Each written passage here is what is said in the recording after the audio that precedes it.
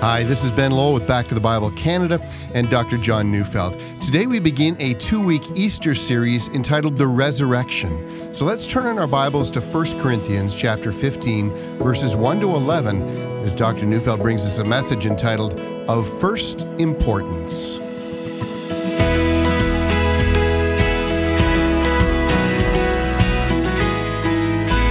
There are for all of us a number of things we know with certainty and some things we don't know a lot about. For instance, I don't know a lot about computers. I know some things about them, but it doesn't take me long when I'm out of my league, and when that happens, I usually consult someone who knows a lot. See, the same is true when I get on an airplane. Same's true when I buy groceries. I don't know a lot about how they're grown and whether the food is safe, but somebody out there knows a lot, and I'm content to believe that, well, they're doing their job. But there are other things I know quite well. We're all like that. One person knows automobiles, another person just knows how to turn the thing on. One person knows all the details about financial investments. The other is clueless about how to invest. Well, you get the idea. In our world with so much information, so many specialties, all of us admit that there are many things we know little or nothing about at all. And we're okay with that as long as somebody knows we're going to rely on them. What I'm urging upon all of us is simply this. Don't rely on anyone else when it comes to your eternity.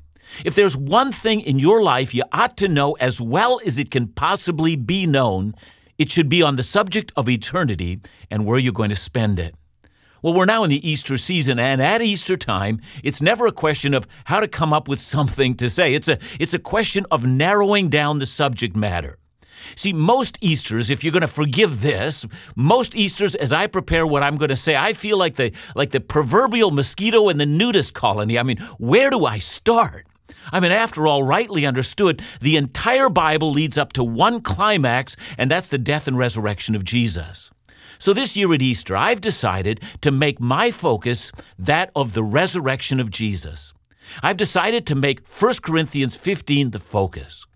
See, what's fascinating about 1 Corinthians 15 is that this letter was written probably in AD 54.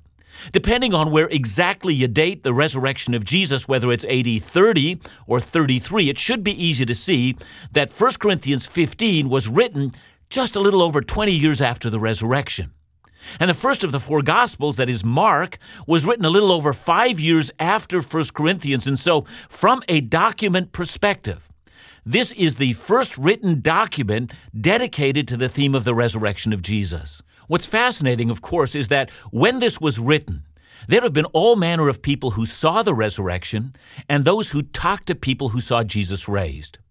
And so this document reflects the earliest eyewitness account of the resurrection. Now, before we dive right into the passage, let's step back for just a second and let's get the context. The book of 1 Corinthians consistently focuses on Jesus' death on the cross and its consequences in the life of believers.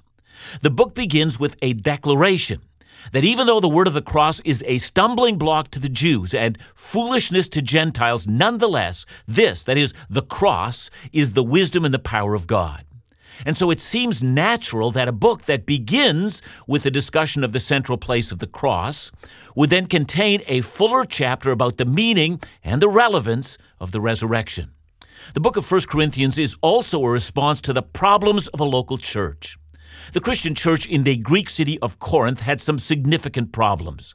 Chapter 15, while it is about the resurrection, is actually a response to errors and confusion and a general misunderstanding of the significance of the resurrection of Jesus. Let me read verse 12. Now, if Christ is proclaimed as raised from the dead, how can some of you say that there is no resurrection from the dead?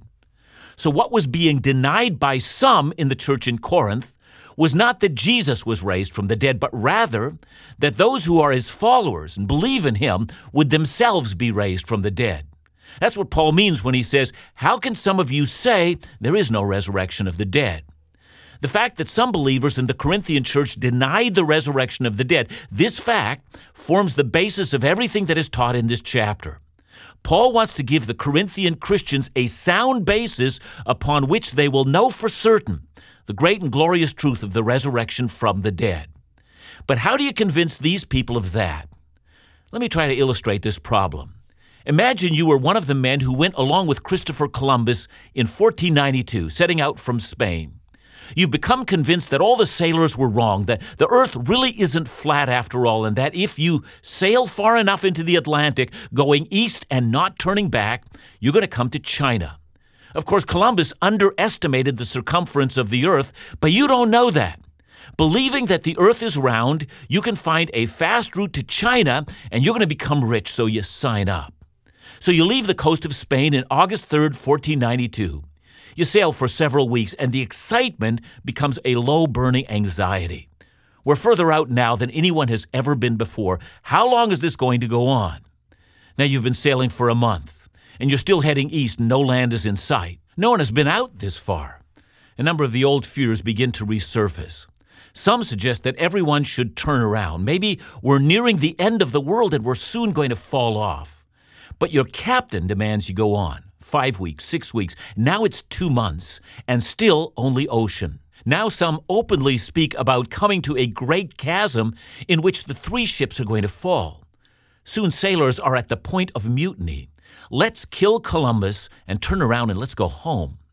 The question to be asked is this: didn't they believe that the world was round?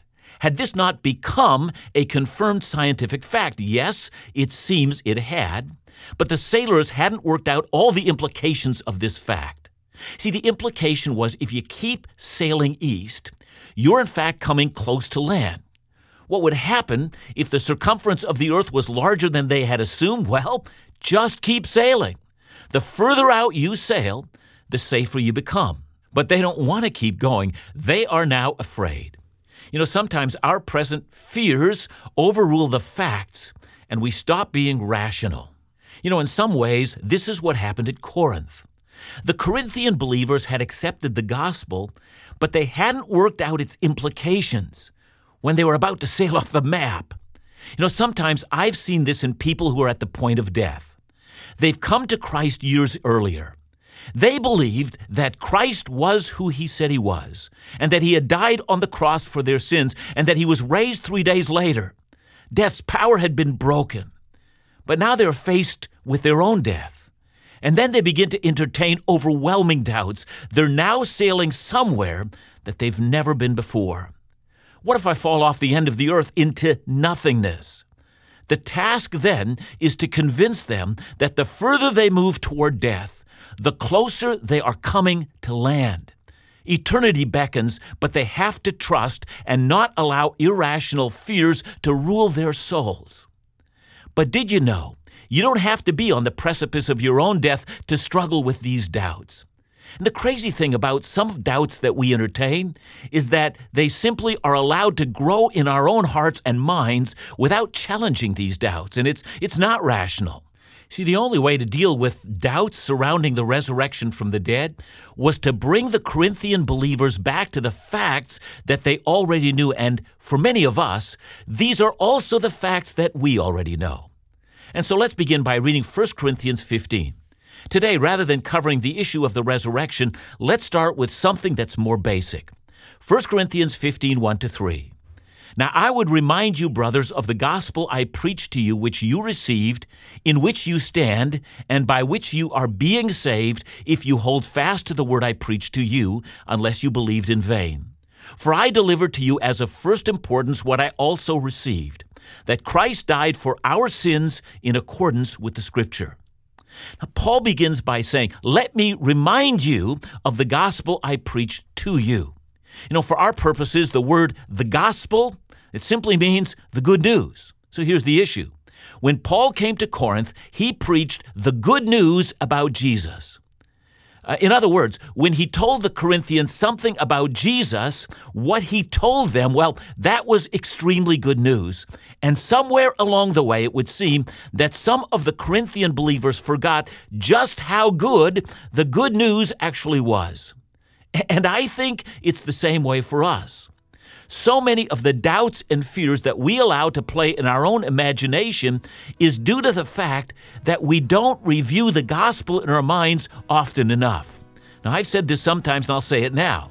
I think that every single believer owes it to himself or to herself to regularly, preach the gospel to ourselves, to remind ourselves of what we have come to believe, and so to hear ourselves preaching it to ourselves so that we can again reinforce these truths.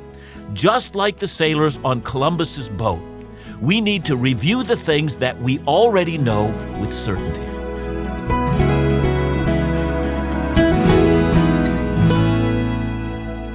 Every year, we have the privilege of putting together a 5-message series of Dr. Neufeld's most impactful messages of the year. So available to anyone who would ask as our free gift, we want to make available for this month only the Highlight Reel 2016. 5 wonderful, inspiring, and biblical messages from Dr. Neufeld's Journey to the Cross, Remembering the Reformation, and other series as well.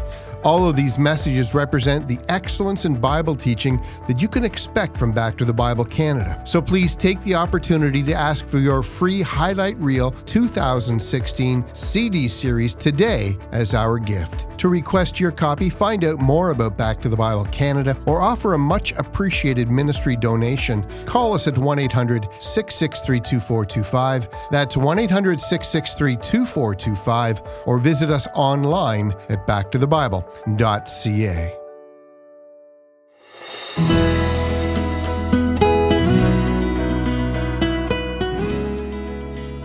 Paul begins his famous chapter on the resurrection with the words, "Now I would remind you, brothers, of the gospel I preached to you."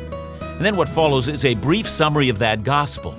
Now, if you go forward to verse 3, Paul adds the words, "For I delivered to you as of first importance." Now, he means, of course, that the gospel that he preached to the Corinthians was a matter of primary importance. Paul means to say there is something about Jesus that is the main thing. There was nothing about Jesus more important than this one thing. So let me stop here for a moment. There are all manner of people that are confused about this. If you ask them, what is Christianity all about? They're going to scratch their head and they're going to say, well, it's about a lot of things. See, they can't identify the main thing or the matter of first importance, and that is overwhelmingly discouraging. You know, I've been amazed at how often I have in the past interviewed a potential pastor regarding a position, and my first question would always go like this. Imagine I'm a non-Christian. Please explain the gospel to me. What's the good news about Jesus? See, I'm profoundly overwhelmed by how many potential pastors, some of them seminary trained, simply couldn't answer that question. One person said, well, the gospel is all about Jesus. And I said, what about Jesus is such good news for me? And he said, well, that Jesus announced his kingdom. And I said, what does that mean?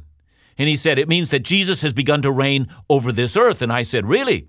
Given that this earth is filled with wars and hatred and acts of terrorism and cancer and Alzheimer's and misery, I'm just wondering, how can what you're saying sound like good news to me? And the answer was, he said, well, I don't really know. Now, as an aside, just in case you're wondering whether I believe that Jesus has begun to reign, well, yes, I do. He has begun to reign by calling a people to himself. A people made up of every language and culture and people group, and he's forgiving their sins through the gospel, having paid for their debt of sin by his own death on the cross, and has reconciled them to the Father and is transforming their hearts. But he has, because of his own designs, decided to leave the matter of wars and Alzheimer's diseases to be solved at his second coming. But that gets me back to my pastoral interview. When I asked this young man what the good news was and how it is that Jesus was reigning now, he said he didn't know.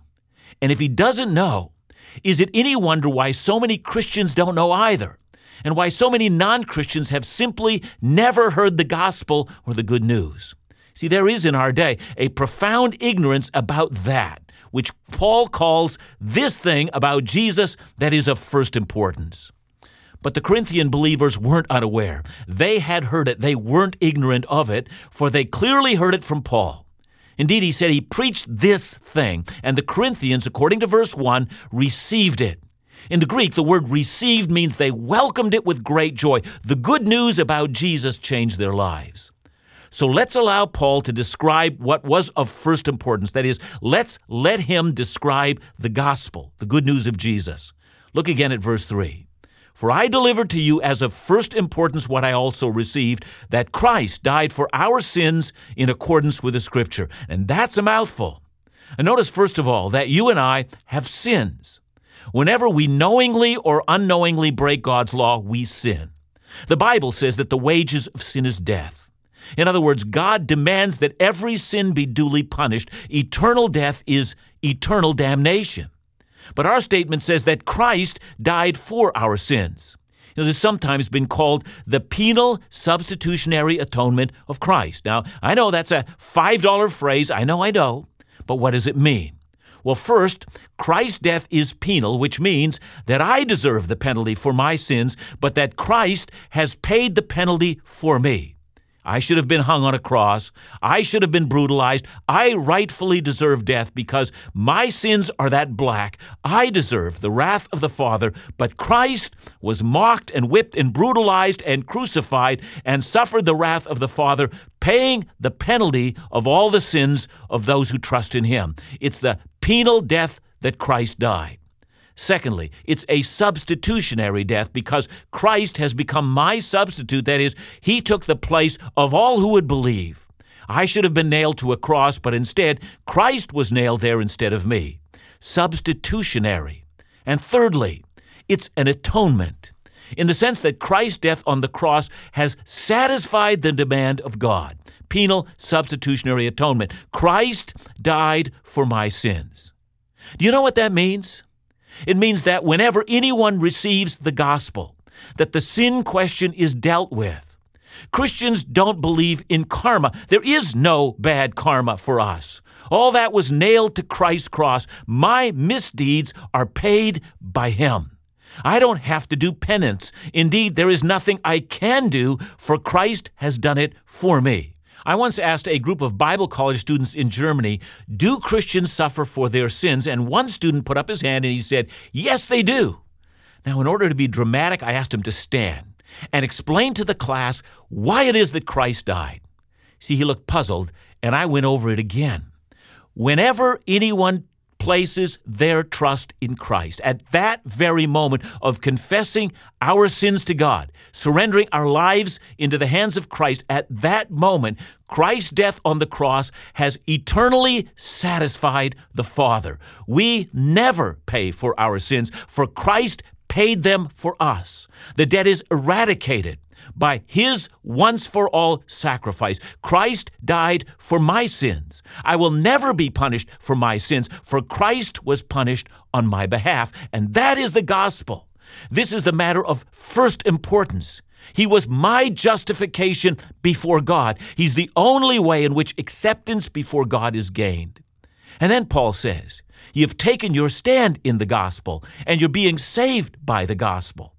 The Bible sometimes speaks of our salvation in the past, and when it does, it means to teach us that the death of Christ was once for all accomplished at my salvation. My salvation is never in doubt. When I trust in Christ, it is assured through Christ's death that my sins are paid for. The Bible sometimes speaks of salvation in the future. I will be saved. When it speaks that way, it refers to the last judgment, when all are rightly condemned for their sins before the throne of God. And when the Bible speaks that way, it means that on the final day of judgment, I will be saved from damnation. The Bible sometimes speaks of our salvation in the present, as it does here in 1 Corinthians 15, verse 2. And when it does, it speaks of the ongoing nature of our confidence in Christ. I'm proving my salvation daily by continually trusting in what he has done for us. And I think that's the key. It's not that we just believed once. It's that we continue to believe. When the sailors in Columbus' ships reached the point of great uncertainty, the real issue of whether they could go on had everything in the world to do with whether they could continue to have confidence in the evidence that the world was round, or whether they would allow their fears to overwhelm them. See, even though saving faith is an initial act leading us to salvation, we prove our faith by continuing to come back to it and continuing to live in the confidence of what we have come to know is true. Might I press this matter home? It is absolutely essential that we continue to reinforce our faith by listening to the gospel, lest we reach the place in the open ocean that we want to turn back. And so each act of faith, each returning to the gospel, is essential to our eternity. And that says Paul in verse 2, where he says, in which you stand, in which you are being saved, if you hold fast to the word I preached to you, lest you believed in vain. Now that would mean that we, all people, must never be confused about what the gospel is. If we hold fast to it, if this thing called the gospel is essential to our eternity, then nothing could be as important as being absolutely rock solid, confident about what this thing is. We believe in vain if we forget to continue to have confidence not in ourselves, but in Christ who died on the cross in our place. If today, my dear listener, you have not yet received Christ as your personal Savior and Lord, might I lead you in a prayer? Simply pray something like this. Lord Jesus, I know that you are the Son of God and that you died in my place. I also know that I'm a sinner, and I turn from my sins now and I renounce them utterly. I want to turn to you. Come, take over my life. I surrender my life into your hands. Take me that I might be yours eternally. I trust in you and in you alone and not in myself. In Jesus' name, amen. John, thanks for starting off this series in such a wonderful way. A quick question. The whole idea of Jesus suffering for me. Now, a lot of people might deny that, or it seems popular right now to deny that. What would you say to them? Yeah, it is popular to deny that. In fact, Ben, as you and I were talking about this, we remember the first trip we had to India. The guy that actually picked us up, the first question that he had for me was, do you believe in the penal substitutionary atonement of Christ? Which means, do you believe that Christ bore my penalty on the cross? It's fascinating that whether it's here in Canada or in India or wherever we are, people are discussing this very thing. And Paul says it's of first importance. So I think what we need to do is we need to not give any ground on this one. We need to tell people this is the gospel. There's nothing more important that we can talk about. If we give up on Christ's death on our behalf, we've actually given up everything. If you'll remember, Ben, one of the things that I said to our driver is, if Christ didn't die for your sins, then you still have to die for them. I mean, either he took our place or we ourselves are going to go before the judgment bar of God and give an answer for our own sins. So this is a matter of first importance. So let's never give up that important issue. That's a great word, John. Thanks so much. And return again tomorrow with us, would you, at Back to the Bible Canada, leading you forward in your walk with Jesus every day.